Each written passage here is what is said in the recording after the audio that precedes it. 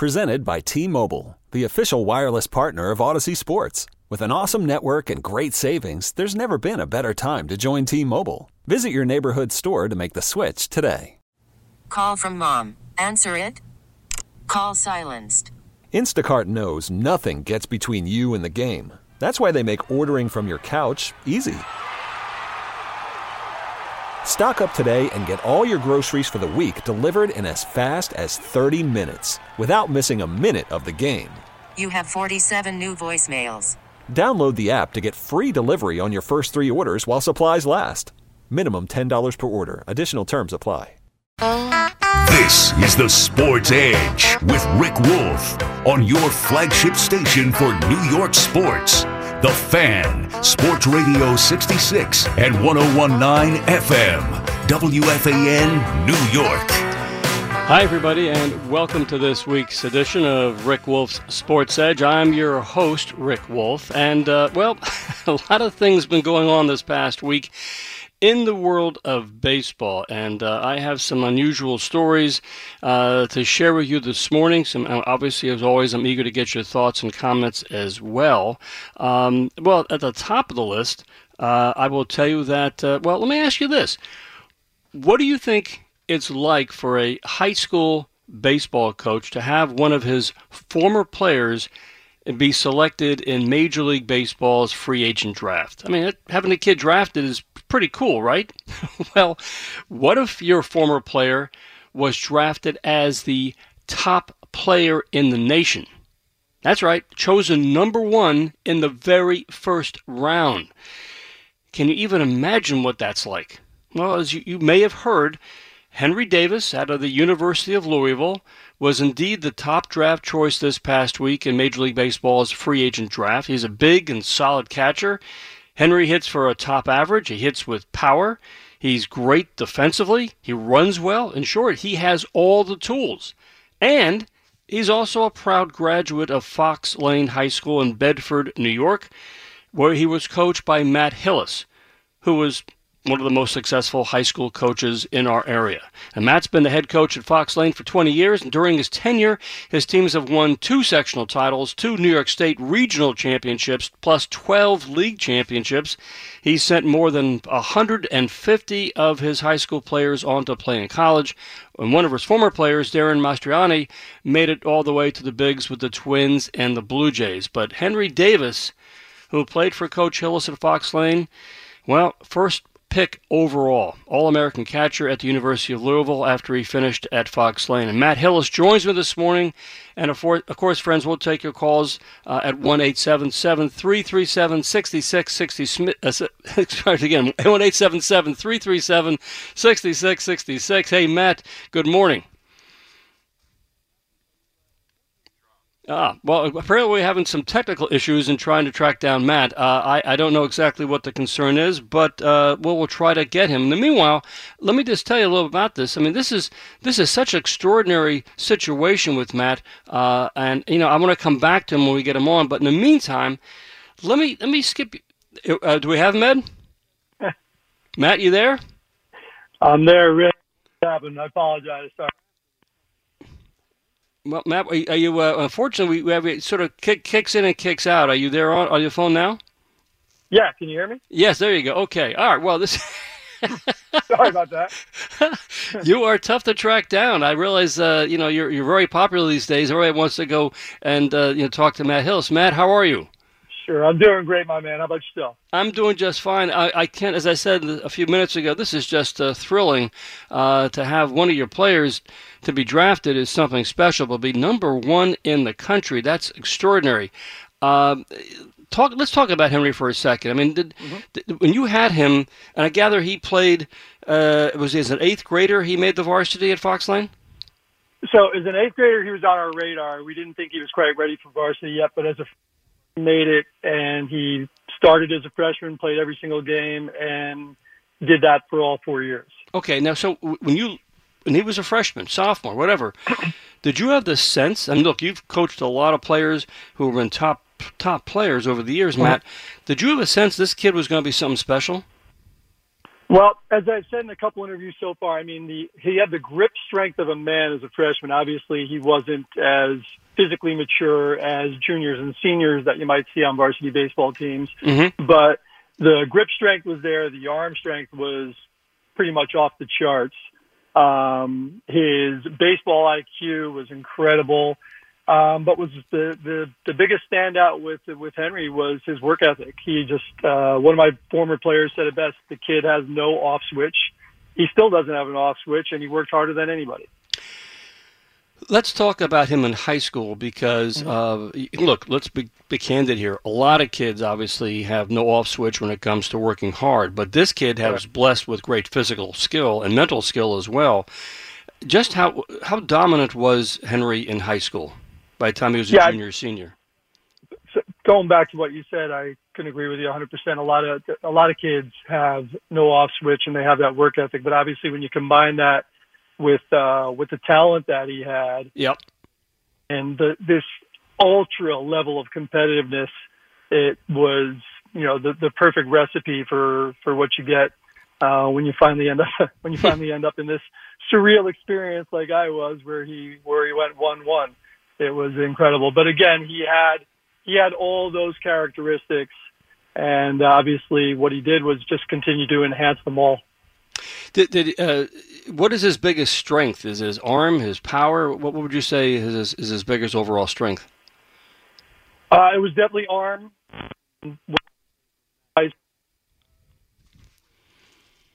Matt, we lose you again, I think. Oh, goodness gracious. I'm not really quite sure what the concern is, but obviously we're talking with Matt Hillis, the Fox Lane High School baseball coach. We're having some technical issues here. Ed, why don't we just go to a commercial break and see if we can get Matt back on the phone? Why don't we do that?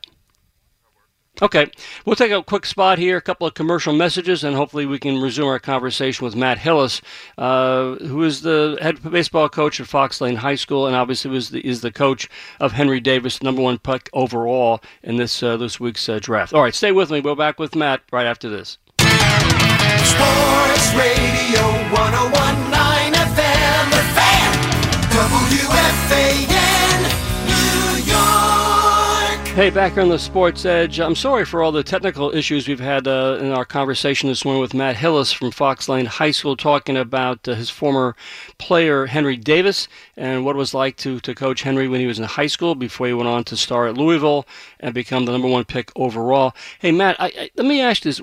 How, as I said earlier, how dominant a player was Henry when he was a senior in high school?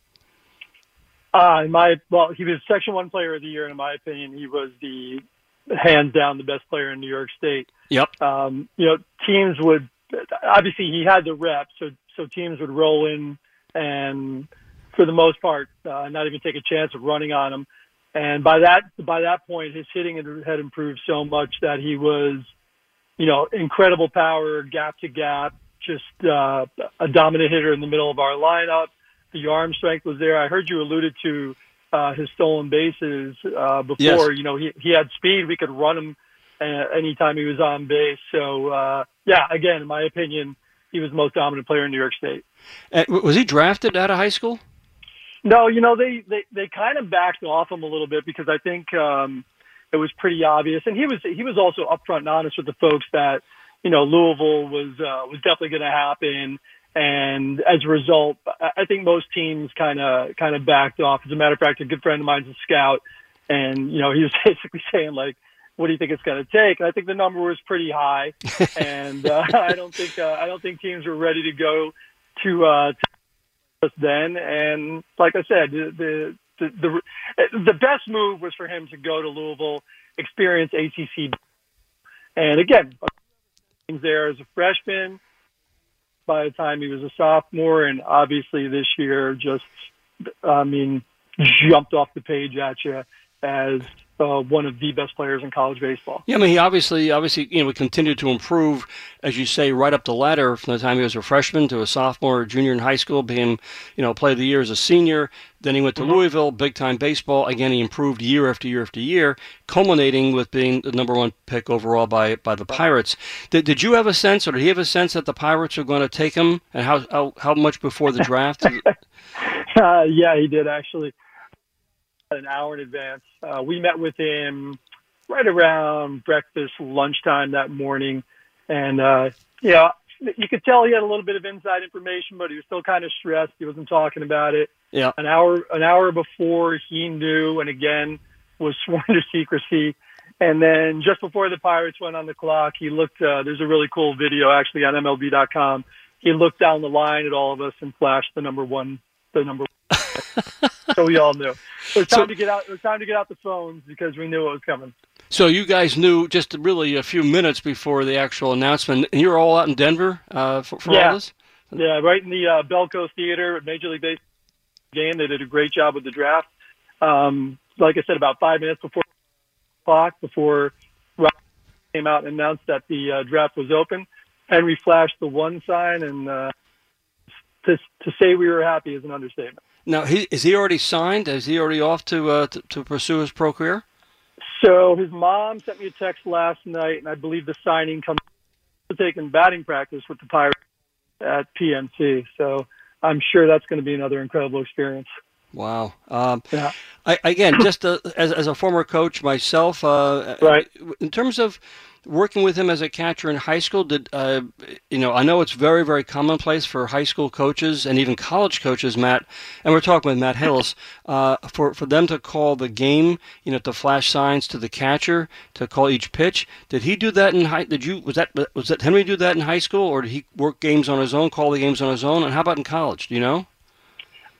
We called the game in high school. Yeah. We think, I kind of mix emotions when it comes to this, but we look for, as a hitting instructor, as basically my main strength. I think it's kind of easy for me to see holes in hitter swings from my perspective. So as a result, we hope to call pitches based on what it is that we're seeing. So we call the pitches. Quite honestly, in college, I don't know. I don't know how much liberty he was given. Yep. But I would imagine it might have been a 50-50 situation in high school with the pitching coach and him working together. Yeah, I mean, just for listeners who may not be aware, once a kid gets to pro ball, part of the whole learning process is for catchers to basically call the games, obviously in conjunction with the pitcher who's working the game on the mound. But it's rare for the coaches from the dugout to be signaling the pitch selection to the catcher. But I'm just curious as how he learned along the way. And I gather that Henry's a pretty humble kid. I mean, he knows he's really sort of climbed Mount Olympus here, but he's kept it all pretty much in perspective, correct? 100%.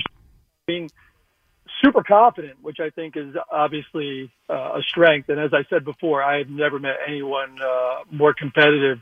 But he did. He kept it close to the vest, and he was humble throughout the process. Certainly not bragging about anything. But there's no doubt this was his goal. 1-1 was his goal, and we would even exchange texts about it throughout the year. So he always had these lofty goals. And they're not going to end here. What you saw with the improvement in high school from freshman to senior year, and then at Louisville from freshman to junior year, I think it's just the tip of the iceberg. You're just going to continue to see this kid improve and improve and improve.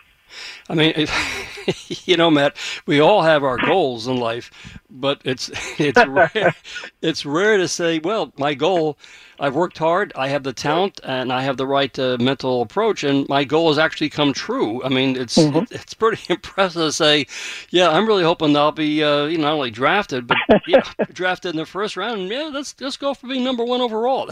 That's pretty cool. He's always laser focused on, making his imprint and having others take notice. But I mean, he just outworks everybody. That's why I just think Pittsburgh made a brilliant pick, and I think they have a gem. Obviously, I'm biased, but when they see this kid's work ethic combined with that talent, they're going to be really, really happy with what they have. Are his parents athletic at all? Do they have any kind of background in sports or baseball at all? Mom was a swimmer, dad football and rugby, and yeah, there's no doubt if you look at them, he came from good genes. I got it. Well, Matt, I kid you all the time that back when you were a top ball player yourself, I tried very, very hard to recruit you to Mercy College, but you ended up going to Iona. Right. And I have to admit, judging from your track record as a high school coach and now with Henry Davis being number one, I mean, you've had quite a career, quite an impact on a lot of top baseball players. And, you really can't do better than that.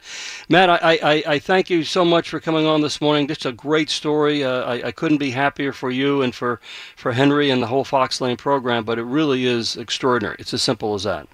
Yeah, you got it, Rick, and I appreciate it. And, again, I just think you're going to continue to see great things from this kid, and he's going to be fun to watch. Yeah, we're looking forward to seeing him progress up the ladder to the big leagues, and hopefully he'll get to Pittsburgh very, very soon. Anyhow, Matt, thanks again, and we'll talk to you down the road.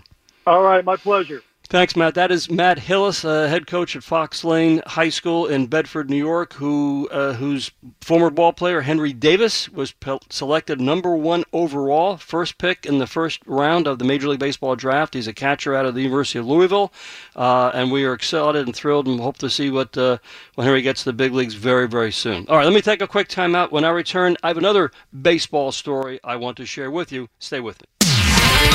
Sports Radio 101.9 FM. The Fan. WFAN, New York. Thinking about Henry Davis from Bedford, New York, being the number 1 pick. I mean, last year, Aaron Sabato, another local slugger from Rye Brook, New York, and Aaron's out of UNC Chapel Hill. He was chosen in the first round by the Twins.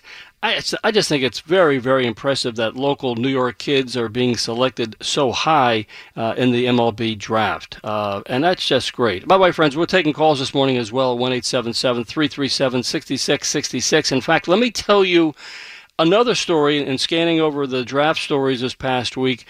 So it really is just baseball is such a cool sport in so many ways, and these stories that bubble up, I just find them personally fascinating. Let me tell you about a student at Yale University. This young man is of Indian descent. His name is Rohan Handa, and he grew up in Charlotte, North Carolina. He speaks 3 languages, English, Chinese, and Hindi. He plays the viola. He studies political science and statistics and data science at Yale. Founded the U.S. chapter of an international charity organization called Kitab, which promotes childhood literacy and provides books to underprivileged kids around the world. And this is, prototypical Yale student. He's also a left-handed pitcher on the Yale baseball team, and he's a control specialist. He's very good at what he does. He pinpoints his pitches, and he's been throwing in high school and college in the low to mid 80s. So, it's typical college pitcher throwing in mid 80s. That's pretty good. It's been very effective, but of course he's hardly what's known or scattered as a flamethrower. He's not been a particularly dominant pitcher up until now. Let me tell you what's going on.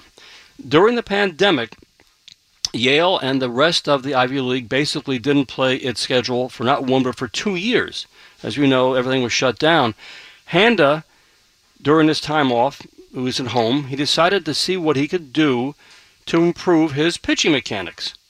Well, he started with a company in North Carolina called Tread Athletics. That's T-R-E-A-D, Tread Athletics. It's Charlotte-based pitching performance training service. And they work with him to tinker with his delivery and his mechanics in order to help him, add a few more miles per hour to his fastball. But this is the kicker. Again, he was throwing mid-80s when he started to work with Tread. Suddenly, his velocity began to go up and up and up. he was being clocked at 95 to 97 miles per hour. And, even better, he still maintained his pinpoint control. In fact, what happened was, this all happened fairly quickly. So a video from Tread Athletics, which was working with Handa, they put a video out online in March of this past year of him pitching to some live batters, and he was throwing 95 on the radar gun. Suddenly, people began to notice, including scouts. And with the Yale baseball season, not being around during 2021, Handa's advisors arranged for him to go to the ACC baseball tournament, championship game, which was being held in Charlotte, his hometown, and have him throw a bullpen session early one morning in front of a bunch of scouts and evaluators in May. And sure enough, he was throwing about 95 he was sitting at 95. That led to Handa getting a chance to play this summer in the New England Collegiate Baseball League, where, quite frankly, lots of scouts found him and found his newfound pitching speed. And this past week, sure enough, Rohan Handa was drafted by the San Francisco Giants in the 5th round. All right, so let me just summarize all this. Here's a kid out of Yale who really hasn't pitched for the last 2 years in college because of the pandemic, and basically went home and decided to figure out if there was any way he could somehow increase his pitching velocity, and he did. Now look, all athletes try to improve their game, their mechanics all the time. That's what competitive athletes do. They try to up their game. And very often they do make improvements to their game.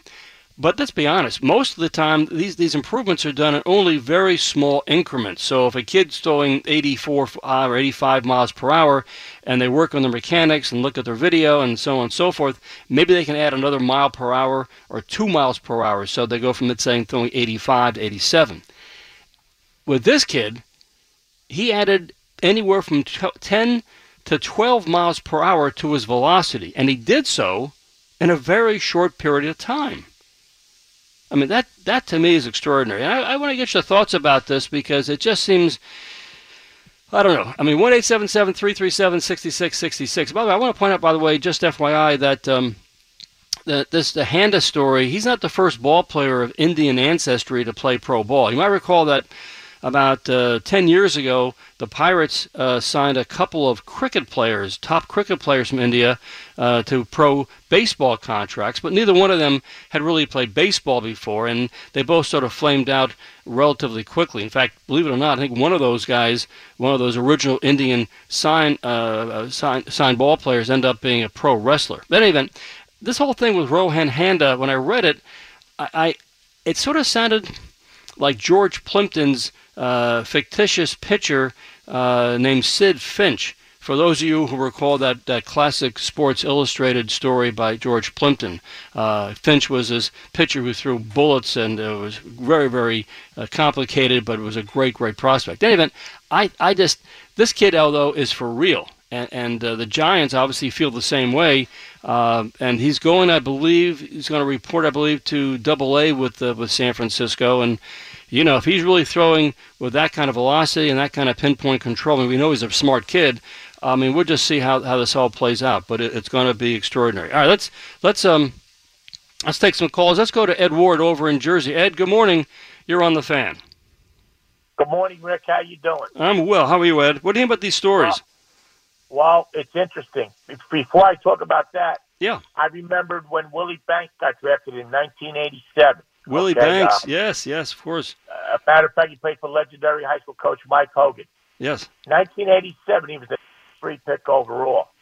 Now, here's the crazy part. The day he got drafted, I umpired his high school semifinal game, and all the TV cameras were there and all that. Yep. Guess what his bonus was back then? It was $160,000 as the number 3 pick.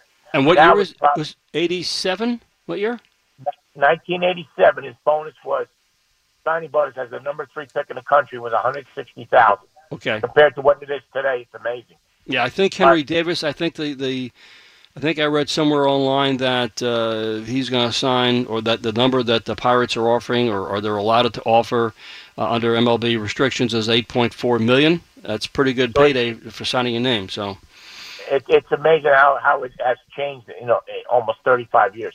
But getting back to this, the story about the Indian pitcher. Yes.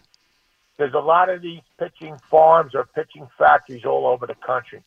And as you could see, Rick, MLB, they're all worried about the numbers, going hard, throwing that. But my thing is that congratulations to the young man. But what about the pitchers that throw maybe in the mid-80s, can pitch in college, can pitch in Division I, that don't have a chance of getting drafted because they don't have the metrics and all that stuff? Correct. And this is the part of the game that I don't like about baseball anymore. A kid that has somebody pitch and knows how to pitch or even play the game, but because they don't have certain metrics, they're not even going to be considered to play. And that's ruining the game. And what we coach. Go ahead, Rick. I'm sorry. Yeah, no, I agree with you. I mean, there's no question these days, the way baseball and analytics and metrics are set up today, the scouts have been basically instructed that we're looking for kids who throw high max anywhere over 90 miles per hour in the hope that they can add a couple of other, more speed to their pitches. And if they're throwing 95, they really become, right there locked in on the radar screen of scouts. And I hear what you're saying. I mean, there's a lot of kids out there who throw mid-80s who have great control and have great, competitive strain, but the way it is today in pro baseball, that's not going to cut it in terms of getting a contract. This kid obviously decided, okay, maybe I can do something to, improve my velocity. He already has great control. I mean, that's the best part. And then when he started to develop whatever he did with his mechanics and delivery, not only did he actually jump up his velocity, but he also maintains his control and has great command of his fastball and his slider and everything else.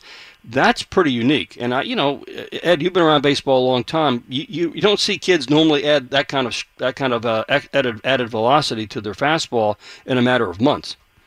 Oh, I agree with you on that. But all these pitching factories or pitching farms, whatever they're called now, yep, they're all getting all these kids' numbers jacked up to like you said, almost 13 miles an hour. So evidently these pitching farms do work, and the way the game of baseball's changed, if people can afford sending their sons to these pitching factories or pitching farms, it's because they want to see, hopefully, get the opportunity to play Major League Baseball. You might as well take advantage of the opportunity. Well, as I said, I mean, let's be very, very honest about this. Everybody goes in with the dream and the hope, and I do not know Tread Athletics in Charlotte, North Carolina, but clearly they've had great success working with Rohan Handa. But we all know that, kids have dreams. The reality is that they work hard, they try to make the adjustments, they study the video and so on and so forth. But many times they do not see the kind of results that they're hoping for. They basically are limited by their physical abilities, and they stay around 85 or whatever they top out at in terms of velocity. So I don't want to mislead parents or coaches or anything else. This is how it is.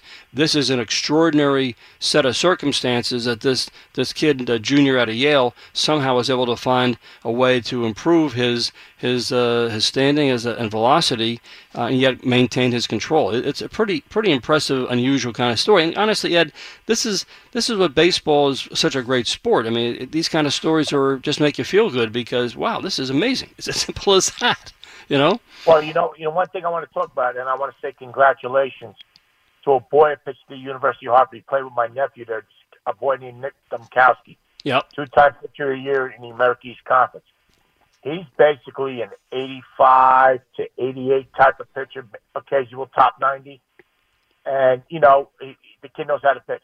He was fortunately got drafted by he signed a free agent contract with the Pittsburgh Pirates. He's the type of kid who knows how to pitch. He reminds you of Tommy John. Yeah. Typically like that. So and he has the ability to be that type of player that could possibly move up the ladder. And he was a kid that had an overpowering fastball and all that stuff. And, it's above average, but it wasn't like the numbers that MLB wants. So I hope he gets an opportunity, and I hope he moves up the ladder also. I do too. Ed, let me move on. Thank you as always for the call. Appreciate it.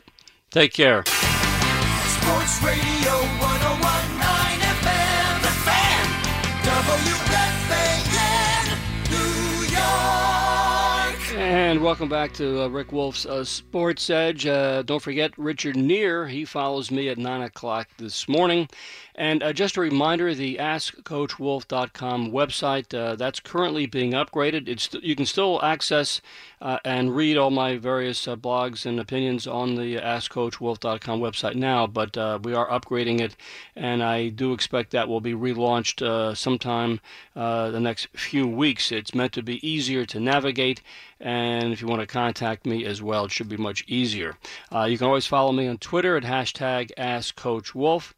But I want to move on from baseball a little bit and talk about our discussion last week about the NCAA and the NIL deals with student athletes. And my thanks again to Steve Callis and to Noah Savage for their terrific insights and analysis. They made several points and observations that I really gave some serious deliberation to. For starters, this is basically, we all sort of know this is all going to mark the end of the NCAA and its powers.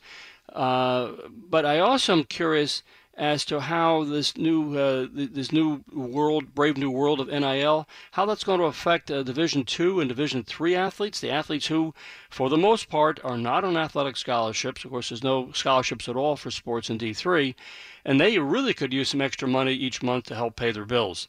I mean, you can almost make a case that non-scholarship athletes are the most deserving of these kinds of NIL deals. And of course, along those lines, which I discussed briefly with Steve and with Noah, what about high school athletes? They are not governed by the NCAA, but traditionally, high school athletes have not wanted to jeopardize their amateur status by doing any kind of endorsement deals. And I would just naturally assume that we're going to see or begin to see high school star athletes follow quickly in line with college athletes in terms of doing NIL deals with, wherever they live in their local community. I mean, is that a concern to you? Is that going to be a problem? I mean, if a kid is high school, is a star quarterback or a star point guard or wherever he is, star pitcher, is that kid going to do deals for local pizzerias or car dealerships? I don't know. Is that allowed? I guess it's going to be up to the National Federation of High Schools to put out some sort of statement. But again, the National Federation of High Schools, that's not really a governing body. I believe this will be determined by local school boards as to whether or not they want kids, high school athletes, to be doing sponsorship deals or autograph signings for money, whatever it might be. 1-877-337-6666. I'm curious to get your thoughts about this. And there was a new development in NIL this past week that may have far-reaching impact regarding the media and college athletes.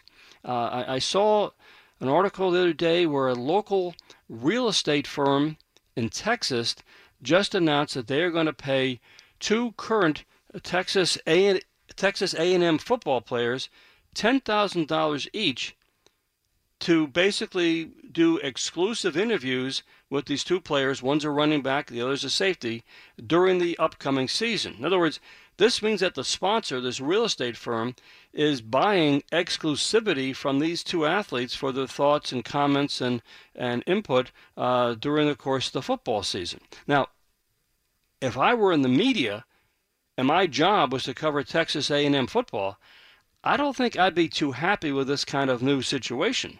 I mean, nor would I be happy about it if I were Texas A&M football. Because let's face it, sports media, like all media, they don't like to be shut out from interviews with athletes. And media, quality media doesn't pay athletes to interview them. So is there something I'm missing in all this? Does that make sense to? Is this a concern if all of a sudden college athletes say to basically a sports writer who's covering their games, say, yeah, I'll be glad to talk to you, but you understand I have a $10,000 deal in place to only talk exclusively on with interviews that are sponsored by this local real estate firm.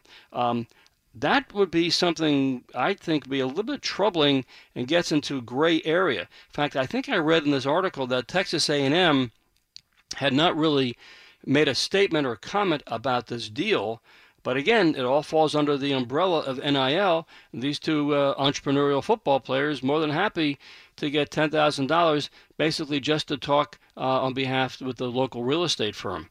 Again, we know we're in a brave new world of NIL, but is this something that we should really be seriously concerned about? I mean, is there another point of this that I'm missing? Again, seems to me that the rich and powerful colleges just get richer and stronger, being able to recruit top athletes and promise them big NIL deals.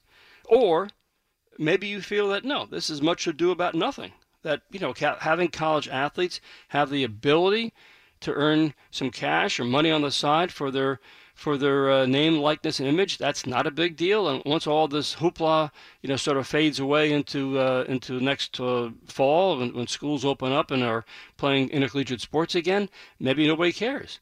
I mean, I just sort of feel this is going to be a big frenzy about this, but maybe I'm wrong. Maybe it won't make much of a difference. What do you think? I mean, I do think this is just an absolutely landmark situation in terms of college sports, and again, maybe high school sports as well. 1-877-337-6666. Let me know what you think about this, because, I just don't know what is going to take place. I think that college coaches, college athletic directors, college presidents, a lot of them are trying to figure out what the heck is going on and what's going to happen next. All right, let's take some thoughts and comments about this. Let's go over to New Jersey, where Larry is standing by. Larry, good morning. You're on the Fan. Good morning, Rick. Yes, Larry. In I believe it was today's Bergen Record or USA Today, there was an article about the Florida State pitcher. I think her last name was Sander Cook. Mm-hmm.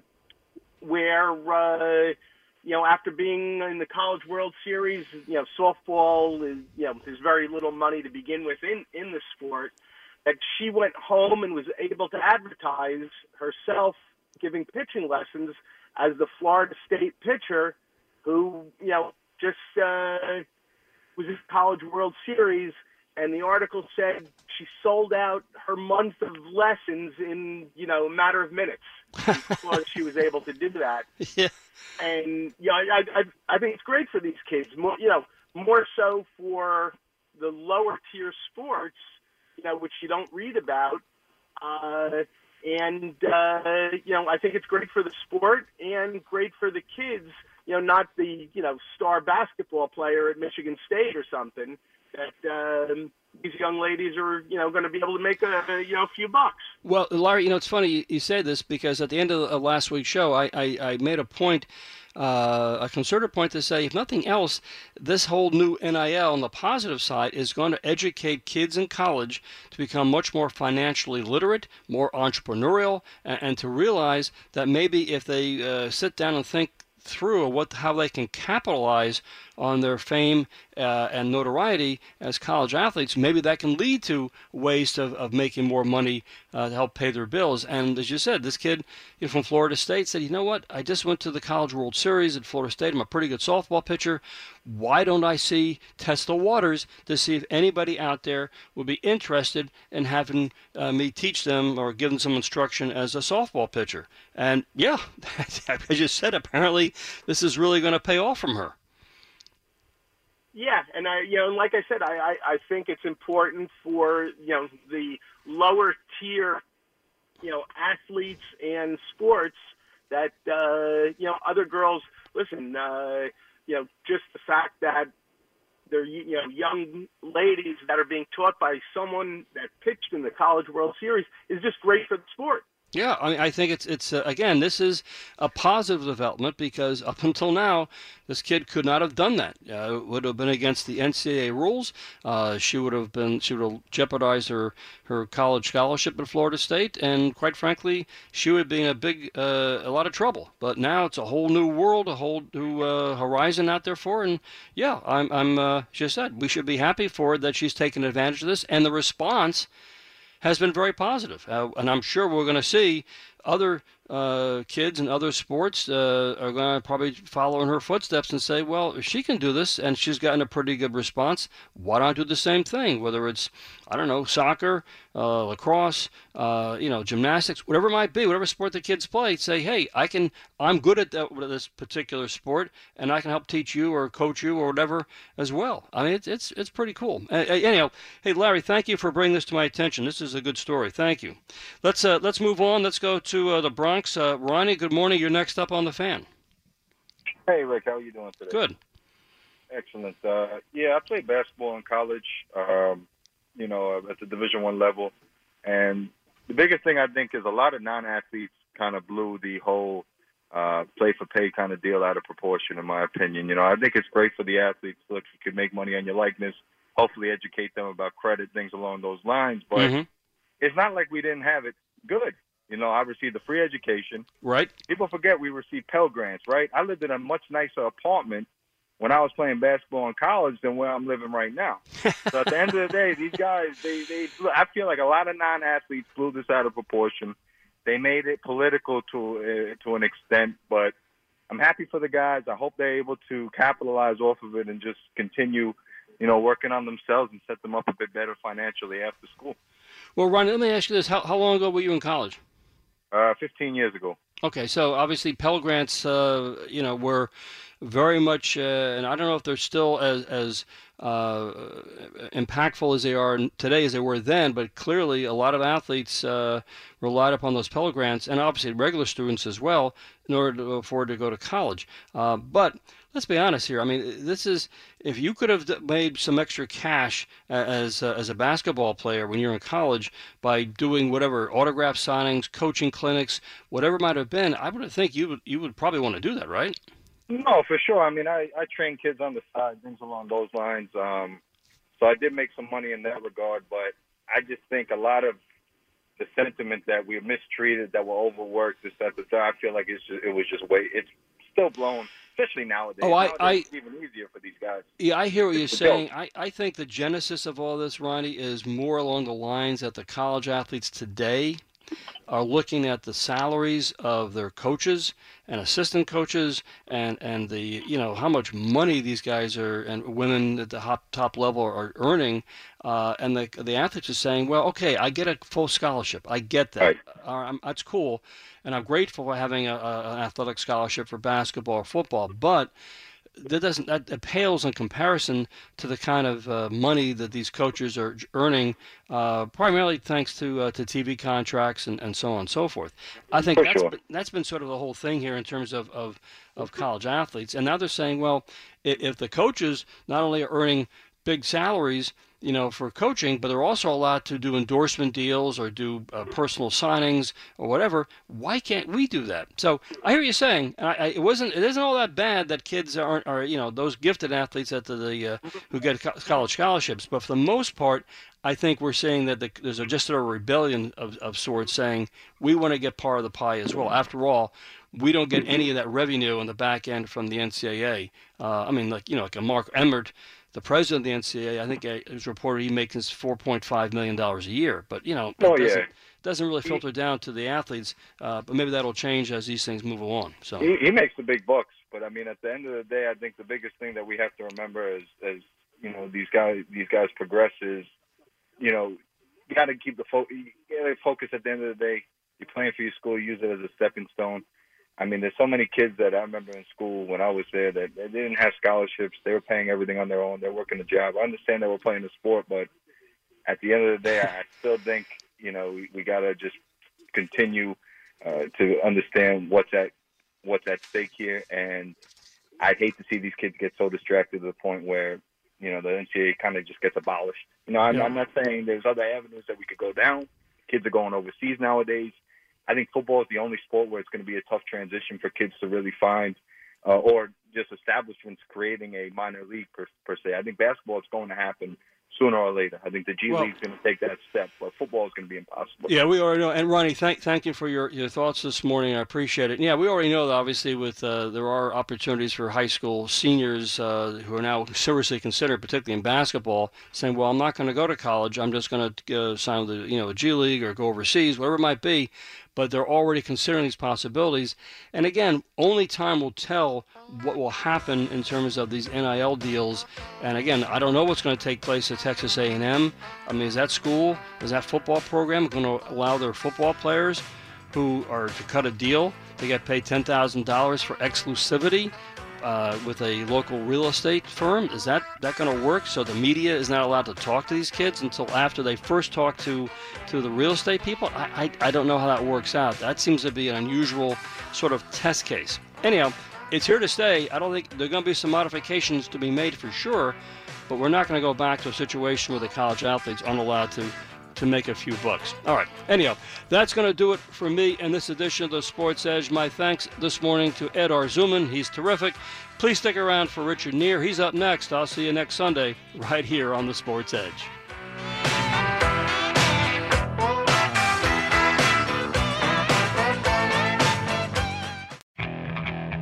Okay, picture this. It's Friday afternoon when a thought hits you.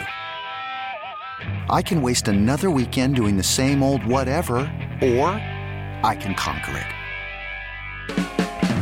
I can hop into my all-new Hyundai Santa Fe and hit the road. Any road. The steeper, the better.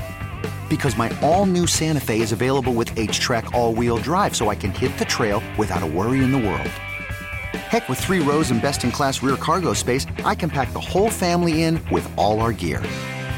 We've got available dual wireless charging for our phones, so we'll never lose touch with civilization, and we won't lose touch with the primordial power of Mother Earth. So which is it? Waste the weekend or do something a little more epic? And conquer it in the all-new Hyundai Santa Fe. Visit HyundaiUSA.com or call 562-314-4603 for more details. Hyundai, there's joy in every journey.